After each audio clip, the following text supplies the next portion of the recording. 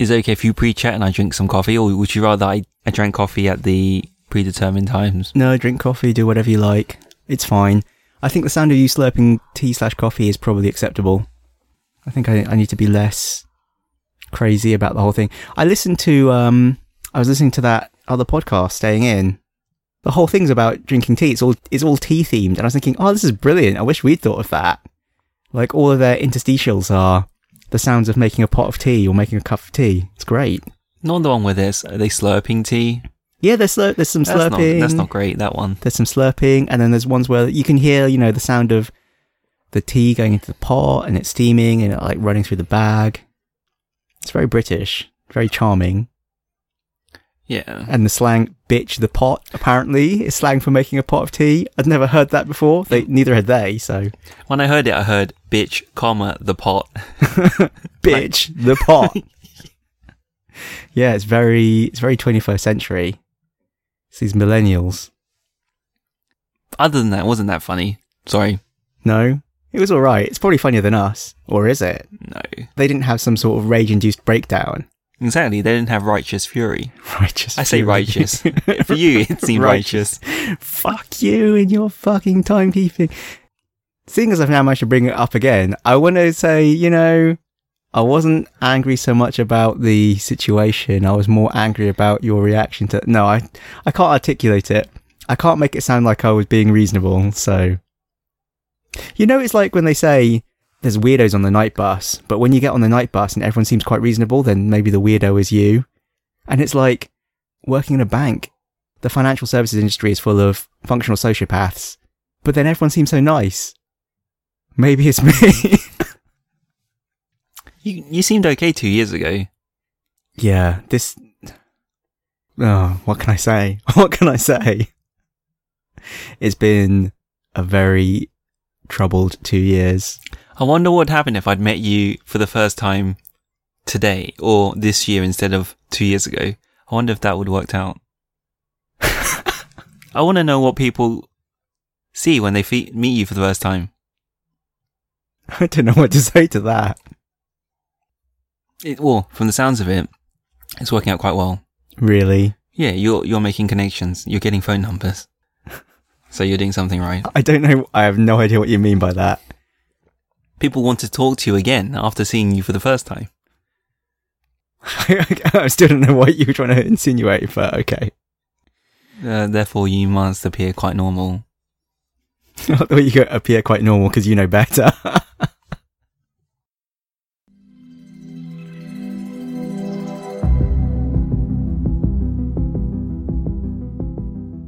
So what have you been watching? What have I been watching? Is this your segue into Stranger Things? Yeah, it is. Very ham-fisted, Ting. 1 out of 10. I mean, Ting, that was so inspired. I really appreciate your contribution. Tell me what's a 5 out of 10 then? If that wasn't worthy, I don't know what is. No, what's a 5 out of 10? It was actually not bad. I was just looking for opportunities to be mean. No, it was good. I realised with Stranger Things, I've got the same problem I do with BioShock Infinite, which is, I don't remember now, actually. I binge watched the whole thing in like the space of a week, and I don't really remember. I actually had to watch the trailer again to remember what happens in the first episode. But while you're watching it, you're enjoying it. Yeah, I really enjoyed it. Because everyone was talking about it so much. Everyone on the internet, because your friends aren't as cool. Well, you say that, but everyone on the internet... I mentioned it to someone else. I was like, oh yeah, and you've got to watch Stranger Things. I'm like, oh yeah, I already watched it, the whole thing. I was like, oh, okay then. But you thought it was good, right? I was like, yeah, it was really good. It's like, oh, okay, cool. We're on the same wavelength then. Unlike Ting. And there are others who've not watched it. I'm not the only one. Yeah, okay. I guess so. Well, of people who I've spoken to about it, though, I was going mad for it for like a week. I was just going, have you seen Stranger Things? You've got to watch Stranger Things. It's so good. It's so good. Yeah, I really liked it. Because I read on Reddit, there was this other crazy thing that happened. The Interface series where 9 Mother, 9 Horse, 9 Eyes, this weird Reddit account, just started posting on other random subreddits, this kind of meta story, like on threads where the subject kind of tangentially made sense. He would post fragments of this story about some government project where people were just being given massive doses of LSD and it creating these flesh interfaces, which were portals to another dimension, like living portals to another dimension and weird stuff. And it's kind of the plot of Stranger Things, it turns out, but it predates Stranger Things. Like the whole story, the bulk of it was published before Stranger Things was released. And then they're going, was this all a viral marketing stunt for Stranger Things? Or was this some subwriter for Stranger Things putting all the things that they didn't make into the series into an internet story? I actually found out about it from BBC News, weirdly. Okay. Despite spending so much time on Reddit, I actually first heard about it from BBC News and then went back to the subreddit they made for it and then read all of the... But that was another crazy week where I stayed up till 3 a.m. reading these 100 entries from the interface back to back. But that was good. That was another... I think I just really like this sort of thing. And I really liked Stranger Things. But you didn't. No. I watched the first episode. It's not for me. I'm not saying it's not good. What do you mean when you say it's not for you? I don't need tension in my life like that. So, I mean, we're essentially no spoilers because you've only seen the first episode and we're going to talk about that.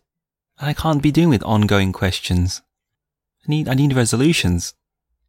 I think for me, it was just harkening back to my childhood. It kind of... You lived in Indiana? No. Just being annoying. Ting, ting, ting.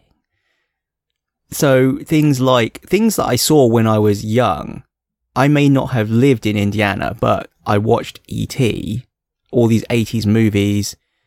In the first episode, there's a very obvious E.T.-like scene, but it's sort of E.T. in reverse.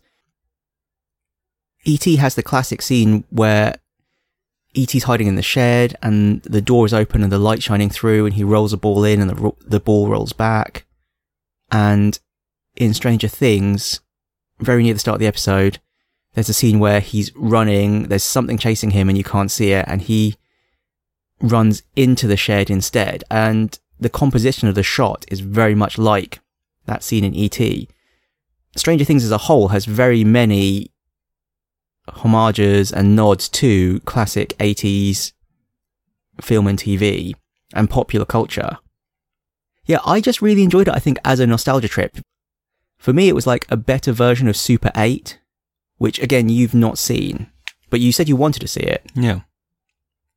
But if you did like Stranger Things, I'm not sure you'll enjoy Super 8. But I'm hoping in Super 8 I get the whole thing resolved in 2 hours. Rather than 8 for Stranger Things. Yeah. I'm really surprised you just didn't enjoy it, but I think we just, as has been hammered home by this podcast, we just don't enjoy the same things. I really enjoyed the whole mystery of what is the creature, what were they doing at that research institute, what escaped, what's going on with these portals and the lights and the whole thing, all these things introduced in the first episode. I just was hooked. I was like, I want to know. And then I just really enjoyed the setting for nostalgia reasons, but it was a great show regardless. And I think there isn't that much good sci-fi, and I really enjoy sci-fi, so yeah, it really scratched an itch there for me. So 2 hours a night, 4 nights, done. Pretty much. Well, or sometimes 3 hours a night, because it was like, I really should go to bed, but I could just watch one more. And then trying to kind of half watch it, half not watch it. So watching it on my phone when I'm brushing my teeth, it's like, well, if I kind of multitask, it's all right. And then, obviously still watching it in bed and thinking, I'm still staying up till 3 a.m. So this still isn't really very practical. During the week. You could watch on your Surface. Yes, I should have done, but I didn't. It's just like how we watched a bit of the Apple keynote on your iPhone instead of your Surface. I feel like sometimes we're just not functioning as humans. It's kind of like the phone is less effort because I'm holding it, or like the phone makes it, watching it on the phone makes it less of a big deal, but actually it's just really impractical and I should spend 2 more minutes busting out a bigger device. Celavi. So you say there are no good sci-fi, so you don't care for... Did they try to bring back X-Files? They did try and bring back X-Files. I haven't watched it because it's not on any kind of service that I subscribe to. As if Stranger Things is on a service that you subscribe to. You can cut that out. My sister has a Netflix account and she is like, yeah, you can use my Netflix account because we're separated by 8 hours of time difference. So it's actually quite easy to share. I say that back then, I'm sorry. And she is also sharing my Spotify account. This is probably also against their terms of service, but whatever. I've shared my Netflix with my sister as well. Any more for Stranger Things? Any more for Stranger Things? There's not really much more we can say without going into details of bits you haven't watched. You can ruin it for me, I don't care. I don't want to ruin it for everyone else. There you go. If you haven't watched Stranger Things, it gets 2 thumbs up, 10 out of 10 from Mike, and 1 out of 10 too stressful to watch from Ting. Is that right? Yeah, but that's not fair. That's not fair on Stranger Things. I can't be doing with ongoing... It's like how 24 was spun out into 24 episodes. I just need it. Why can't it just be 2? It's only 8 episodes. It's not a huge... Watch it on the plane to New York. I think I need all the answers quicker, harder and faster.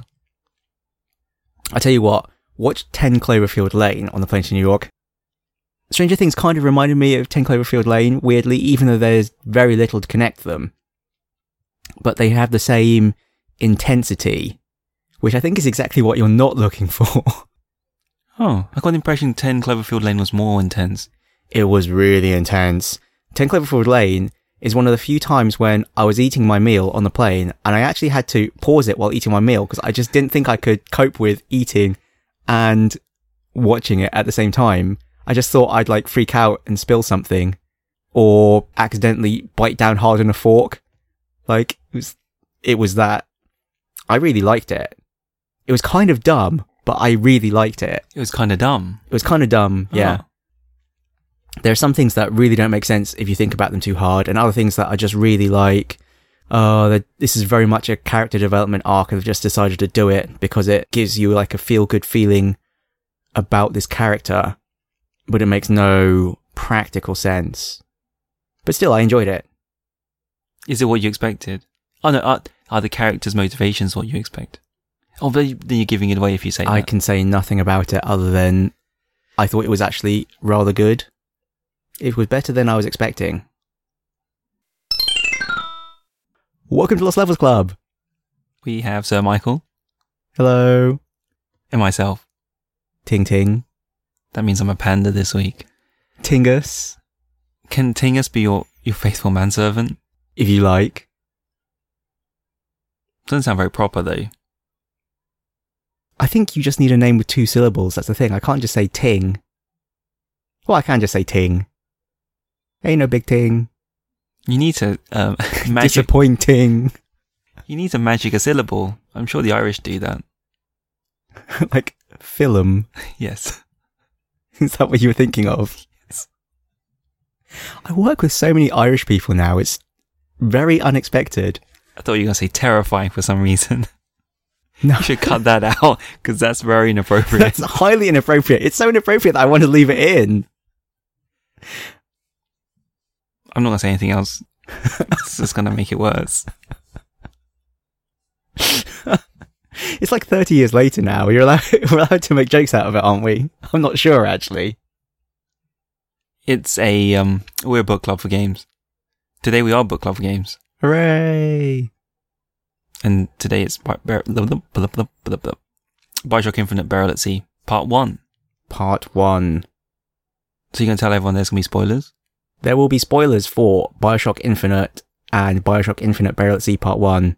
And Bioshock, I guess, as well. Oh, supermassive disclaimer then. Now that's out of the way. I had to buy this game. I had to buy this game too. That's a shocker. Yeah, it wasn't kicking around in my enormous list of games and DLC that I've just never played. I actually had to buy it. Did you check? I did. Of course I checked. Well, it's on Steam, so I just looked on Steam to see if I owned the DLC, and I didn't. You didn't check on Humble just to make sure? Yeah, Humble didn't have any keys for it. I've actually claimed all my Humble keys now. It took me... Do you remember a few podcast episodes ago I was going, I just can't remember what I did on that weekend. I just can't account for how I lost the whole weekend. I actually spent several hours claiming all of my Humble keys. And that's why my Steam account now shows as 996 games owned. Ooh, 4 away. I say that actually... When I say I claimed all my Humble keys, I just bought the Humble Sierra bundle yesterday and haven't claimed the keys yet. So the next time we speak, it will be 4 figures. Wow. How sad is that? No, that's great. What are you talking about? You know, I was talking to another friend of ours and he was going, oh, I've got so many Steam games. I've got over 300. And I always said to him, guess how many I have? And then I told him and he said, you've got a problem. Not if you're playing them all. I'm not. You have a problem. Yes. So anyway. But no, in that you have too many games, no mental problem or psychological. Thanks for reassuring me. I've made it sound worse. So I bought the game, as did you. For £15.99. When I saw that price, I switched to the Hong Kong store to see if it was cheaper. Yeah, but it's not. No. It's actually quite expensive, considering all this time. Still basically full price. I was shocked and disturbed. I was Bioshocked and disturbed. You seem unimpressed by my pun. I don't know how to react to a good pun though, really. Well, it wasn't a good pun, so this doesn't help you at all.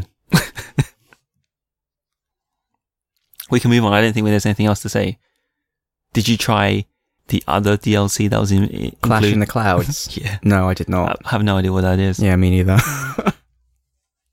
Ain't nobody got time for that. I did fortunately have Bioshock Infinite still installed, it turns out, because I installed it on the hard drive I had salvaged from my old machine. And because I just added that as a new Steam folder, it just magically installed all the games I used to have, which was really handy, actually. What capacity is your drive? I have a 1TB SSD and a 2TB hard disk. Fancy. Fancy? Well, it used to only be a 2TB hard disk, and then I bought the terabyte SSD when I got a new computer, and I just took the hard drive out of the old one. How much is a terabyte SSD? It's actually not that much these days. If you earn a lot of money. Sorry. The worst thing is actually, at the time I bought it, it was a lot of money. It was 4,000 Hong Kong dollars, which is like 400 quid. So that was a lot to spend on an SSD. But you could put that in your PlayStation, and it would just make sense. Why would I do that? Why would I do that? I'm not gonna spend more than a PlayStation to put in my PlayStation. Well, now you could. It doesn't cost that much. I think a 1TB SSD is surprisingly cheap now. I don't know how much. We should probably check. We can do it afterwards. Okay. What do you want to talk about? Well, I mean, just to start from... I don't even have to say this. I didn't think it was very good. Why? Hard to say. What's your default position on this sort of thing? Are things good and then they disappoint you? Or are things just bad and they have to impress you?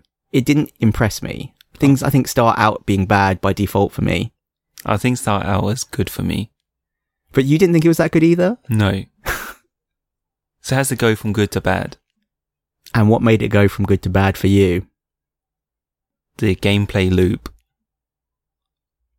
It just got very repetitive and not very exciting. It plays like Infinite rather than like Bioshock, which should not be a surprise because it's based on Infinite. But I remember saying I quite enjoyed Infinite's gameplay. That's the thing. I think it's made me realise as well, I don't remember Infinite very well. There were a lot of things in there that I had forgotten. Infinite wasn't so much a corridor shooter, whereas in Bioshock it has to be. Or an indoor shooter, if you will. Well, I think I said to you, I thought that it was lazy, which is a weird thing to say, but that's how I felt. The very start of the game drops you in with zero explanation. You suddenly are Booker DeWitt. Elizabeth shows up and gives you a case, and you just take the case with no hesitation. Mostly because it's a computer game and you've just got to do what it says. It's Rapture Before the Fall, which is actually quite interesting. to hear all the people talking and fleshing out the setting a bit more. And some of it was really quite striking, like Sander Cohen's club, and there's all the people dancing or making weird shapes with their bodies on top of those pedestals in the big projection. I mean, that was quite interesting. The pre-fall rapture. Yep, and there's a waiter who's... I can't remember what the ability is. Oh, he's teleporting. He's a Houdini splicer, Yes. and he's teleporting between each of the tables, offering them drinks and giving them And even at the very beginning, when Elizabeth comes up to you and asks you to light her cigarette, and you light it by snapping your fingers and putting your thumb on fire, which is quite cute, because that's how they advertise the, I can't remember what it's called, the fire plasmid in BioShock, isn't it? Yep. Yeah, the scene setting I thought was quite good. But it very rapidly goes downhill, I felt. Which is actually what happens in Infinite. The scene setting I thought was pretty spectacular in Infinite. But then you have that malaise in the middle of the game. And actually that's what happens in the DLC. Yeah, all compressed into a very short time period. It's actually only 3-ish hours long, I think. So you very rapidly end up in this dilapidated department store, and then you're back to the old Rapture that's falling apart and leaking. And yet, yeah, I think I said lazy is how I described it. Yeah. Because for all the effort they put in, particularly in the scene setting at the start, it's weird how they just have sky rails in Rapture, which were never there before, and the Vigors, basically, they just make up some plot reason why now you have drinkable plasmids. And I just don't understand why they did that. Like, I genuinely don't understand, because they spent the time to think up a reason why they had drinkable plasmids, and recorded audio dialogues for why you had drinkable plasmids. Why did they not just make an animation of you injecting the plasmid? I think that would have made it much stronger from a scene setting standpoint. I mean, it would just seemed really odd to me to do it that way. And then, did you remember the tears from Infinite? No, I had completely forgotten that they existed as a gameplay mechanic. And there was the gear as well from Infinite. They brought them back.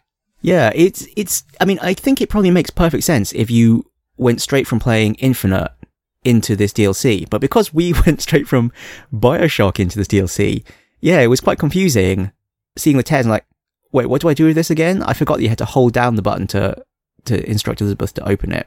And the gear, I was confused. The first time I found out a piece of gear, I was like, oh yeah, I forgot you could swap out your clothes. It made me realise how forgettable those two elements were. I mean, the core gameplay, I guess you could say, of the run and gun and plasmid shootiness, that kind of was the same, I guess. I felt like you had very little health. Like, I seemed to be on the verge of death quite often. Well, to begin with, for the first few encounters, when you've got very little ammo, and I couldn't really remember how to use the plasmids properly, I found it surprisingly hard for the first couple of encounters. Well, until I got the gear that gave you the extended melee attack. I actually quite enjoyed it after that, but I felt like I was playing it wrong, if that makes any sense. Like, I felt that the game was not balanced for this, but it was really easy. I just remember there wasn't much ammo to begin with, but that changes very quickly. It sounds like you just like to melee stuff, even when you don't have some melee buff. Well, no, there was a piece of gear that gave you a melee buff. Yeah, but you were dying early on because... Well, because I had 2 bullets, and after I've used up the 2 bullets, then all I've got is the melee. No, at some point Elizabeth will hand you ammo. I don't think she ever did for some reason. She'll say, yo, you're low on health. Let me give you some health. Oh. Yeah, yo. she threw me some Eve. Well, is it Eve or is it salts now? It was very confusing because Eve. It should be Eve, but it's not an Eve hypo. It's like a drinkable... This is what I mean. I felt like they were a bit lazy with it. But she threw me some Eve, and that was it.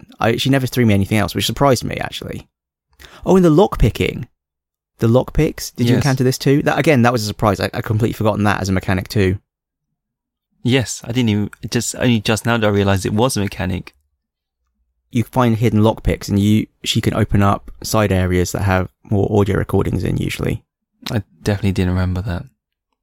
And I told you this game was checkpointed, so you couldn't manual save. Yeah, that, again, that was a confusing and surprising... That worked for me. It's better when I don't have to save after every action.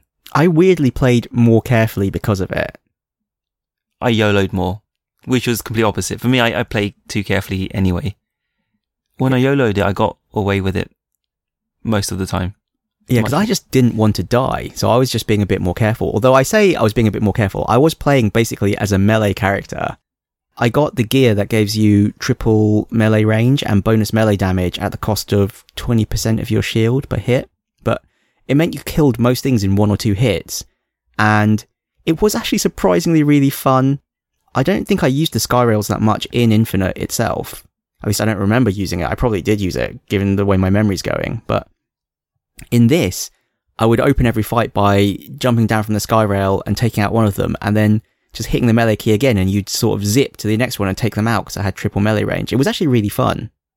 It's kind of like Batman. Yeah, it was like the free flow combat in Batman. Okay, my combat wasn't so slick. I had to jump down, I think it's one shot with the whatever takedown is, then I had to scurry back up to the sky rail and then do the same thing again 5 times, and then I'd clear the room. You do what you need to do. I don't remember if Infinite itself had this issue, but it had the same issue of BioShock, where you've cleared out an area, you go into a side area, and when you come out, it's respawned a load of new enemies. Kind of like I was saying with the pseudo-infinite enemies in BioShock. And I felt like it felt kind of cheap, because there was no way those enemies could have got there. Okay. You never encountered this, but you didn't really do much of the lockpicking or side areas, it sounds like. No. I know they respawn, but do I agree with your statement that there's no way that they could have respawned there?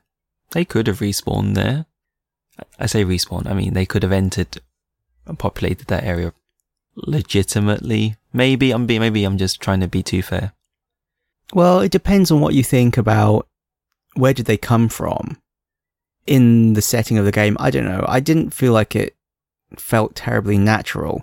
There definitely was one very good moment, though, due to this, where I walked into a clothing store.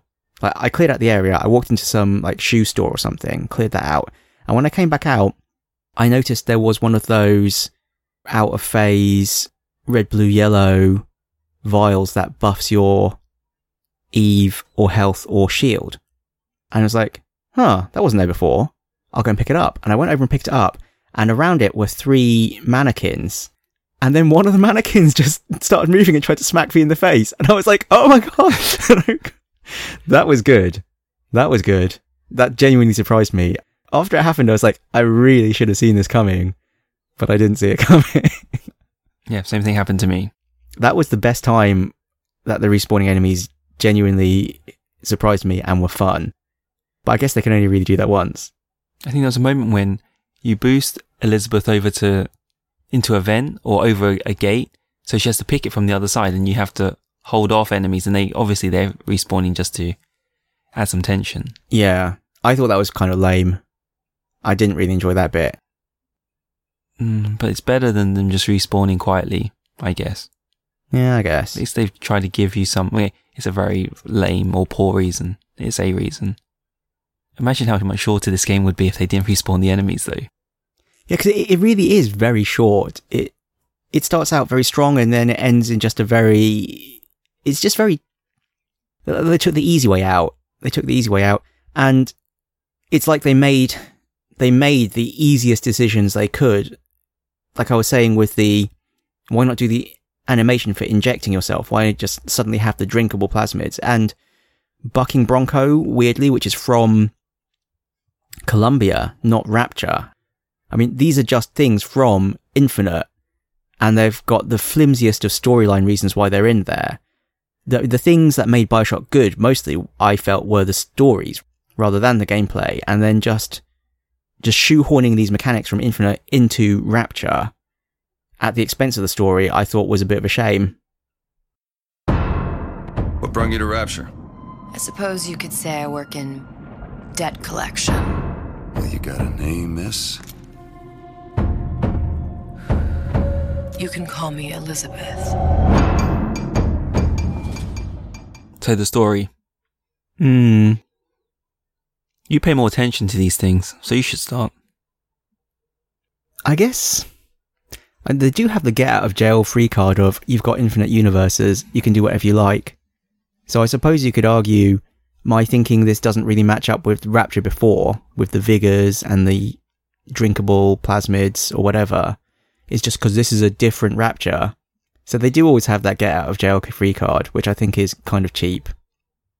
But there is that. It's valid. I mean, this clearly isn't the same Rapture, I guess you could argue, because Elizabeth's shown up into it.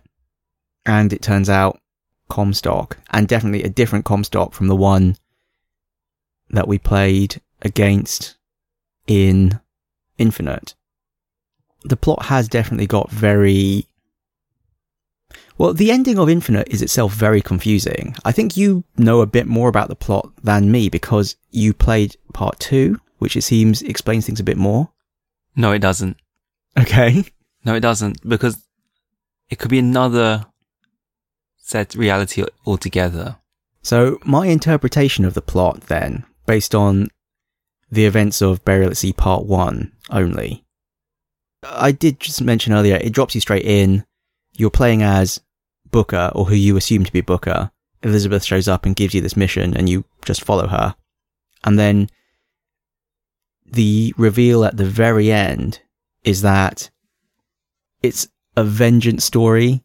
Elizabeth has elaborately set this up to make you remember all the things you did wrong, because you are actually Comstock, and this particular version of Comstock tried to kidnap Anna, as he usually does. I guess that's one of the things that makes him Comstock. Rather than, I mean, this whole thing's very confusing about what makes a person, because Booker and Comstock are obviously the same person genetically, but they made different choices. And the things that make one of them Comstock rather than Booker are that he found religion and he tries to kidnap Anna from the timelines where he was Booker and had a child.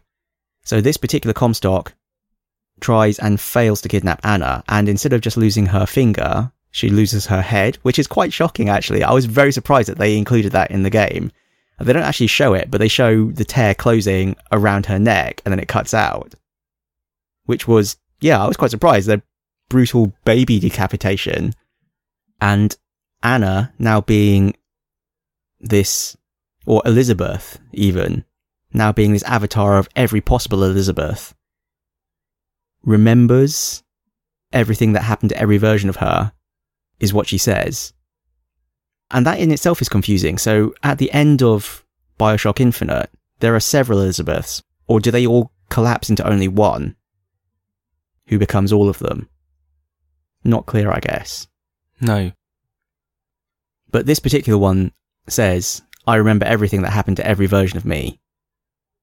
And she remembers being decapitated as a baby, clearly, and has sought vengeance against every Comstock. So she makes you remember that you are protecting this orphan girl Sally out of some sense of guilt. So you're treating Sally as your surrogate daughter, effectively. And you remember what you did. At the very end, there's the reveal that you're not Booker, you're Comstock. And then while you're trying to pull Sally out of the vent, Big Daddy comes and kills you in the same style as the original BioShock trailer. Do you remember that? Yeah. So you get a drill through the chest from behind, which is quite surprising too, because you fight a Big Daddy off and you kill it, and then another one shows up. I don't know, what do you think? You've said it so concisely. Okay, so my interpretation was that she's going through every possibility and killing off every Comstock, but you didn't think that was necessarily the case. I don't know, I think it's not clear. I mean, that's certainly a possible interpretation. We haven't seen anything that contradicts that. Because she can travel through time and space and reality and possibility, can't she? So I suppose she could be going through and killing every single one. And did we establish why Fontaine was there? Well, first off, Fontaine is not there in Burial at Sea Part 1. He shows up at the very beginning of Part 2. Atlas, then. Do I mean Atlas, then? But they're the same person. Well, you don't... No. Well, you do know that if you've played Bioshock, which we have. And it does actually show you that. At the start of Burial at Sea Part 2, there's a, do you want a recap of what happened in Bioshock? So, you do know that.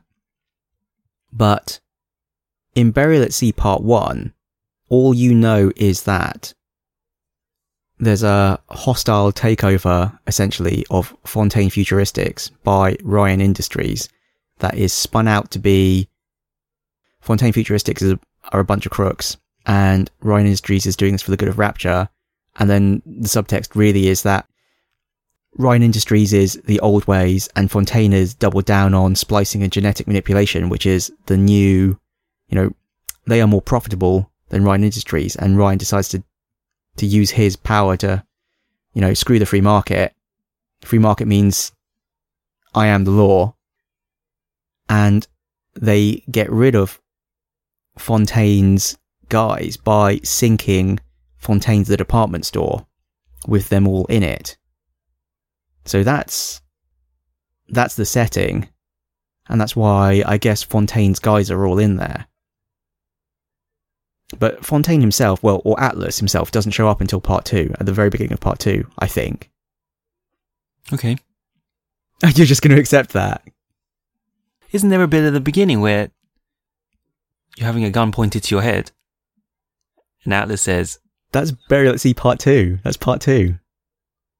Really? Yeah. Part 1. Yeah, that's right. Your memory's broken, old man. That's all I had to say about the story. That's all you had to say about the whole Atlas reveal. That's Part 2. No, I just said the payoff was at the end. I didn't have anything else. You said all of it. Really? Yeah. Really? You've nothing to say? No, because you're right. They get away with so much because they just say it's another universe. Well, that would be the cheap way out. They don't actually say that, but I guess it's kind of like whenever you're watching a TV show and they say, "Oh, a wizard did it." Did The Simpsons coin that? Or was it a thing before The Simpsons? I don't know. There's definitely a thing where Lucy Lawless, Xena warrior princess, and they meet her and she's like, in episode 2 of season 3, when this happens, like, "Oh, a wizard did it." Whenever you see something that doesn't make sense, a wizard did it. And this is like, whenever you see something that doesn't make sense, it's an alternate universe. Just chillax, man. It's an alternate universe. Your logic is invalid. Did you see it coming? I mean, that twist. The Book of Comstock thing? Yeah. I kind of already knew, because I'd actually watched some Outside Xbox video where they talk about times where you were the bad guy all along. So I'd actually seen that. So unfortunately, it had been spoiled for me already. So you also expected it then? Well, I was kind of confused because I knew it was going to happen, but I think it did come out of left field. There was nothing in the game. Well, actually, no, there were those flashbacks. There were those flashbacks where you're looking at the basin of water. And I guess that should have been a big hint because that's when you drown Comstock, don't you? In Infinite. So I guess that should have been a hint. I was actually expecting a version of the universe where you are being drowned, but you managed to fight off Booker instead and survive. That's a new one, yeah. But that's not what happens. That's not what happens. They're showing you shaving your face in the basin. And then you just assume you, as Comstock, just start calling yourself Booker DeWitt again. I thought something was off because, I don't know, how did you evaluate Elizabeth at the beginning? Because you know something is off. Yeah, you can definitely tell something is off. And she says, "Oh, I'm here to collect a debt." But, yeah, it's not very clear. I mean, she does have this vague hostility towards you. And it's hard to tell how much of it is just because she's playing this cold detective story dame type character. How much of it is hamming her up for the atmosphere rather than... So I did think the reveal did come quite out of left field. I don't think it was as strong a reveal as in the other games, but then I guess this is DLC and it's only 3 hours long. So I thought there was incredible payoff at the end. Oh, because you hadn't had it spoiled for you. No. Right. And it made sense why she was so cold to me now. Because I don't know what to expect from Burial at Sea 2 still. I don't know how it's going to end. I'm expecting a twist. You see, again, I've had it spoiled for me, so I actually know. But I'm not going to say anything, obviously. Yeah, so I don't know what to expect. The reason I said after we finished Bioshock, I'd quite like to play the Infinite DLC, is because I'd had it spoiled for me. So I know how it ends.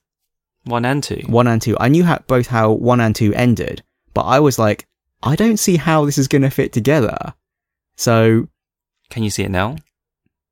Not really. I didn't think 1 ended particularly cleanly either. It was very like, bam, out of left field, your Comstock. I don't think it was like a subtle realization of dropping hints and you should have been able to see, oh, I should have seen that coming. Instead, it was like, wait a minute, why are the Lutece twins here? Why did I chop a baby's head off? What do you mean my hair's grey and I'm Comstock? You can see a tattoo on your hand as well. I don't know if you noticed that. Sometimes when you change weapon, or certain cutscenes, and you can see your right hand, and you've got something tattooed on your right hand. And I was trying to remember if that was a hint, because is it that Comstock has AD tattooed on his right hand, and Booker doesn't? Or does Booker have that too? Booker has AD, because that's how they recognize he's the one in Infinite. I don't remember this from Infinite. I remember there was something about the tattoo, but I couldn't remember which way around it was. So I did notice that you had something tattooed on your right hand, and I knew it was significant, but I couldn't remember why. So it's Booker, because that's how they identified the second coming. You know, the guy who's gonna bring down Comstock. Right. Interesting. Yeah. So if anything, that's a hint in the other direction then. It's a red herring. But no, but maybe Comstock has something. Maybe it was on his other hand. Maybe something, I don't know, but what the hell, how does that make sense? Yeah, that's what I'm saying. I feel like that's a red herring then. It's a misleading hint then, the tattoo. If anything, it reinforces that you're Booker. But maybe it tattoos is of something else. Well, it says AD. Because you can see it. That's the one you have as Booker. Yeah.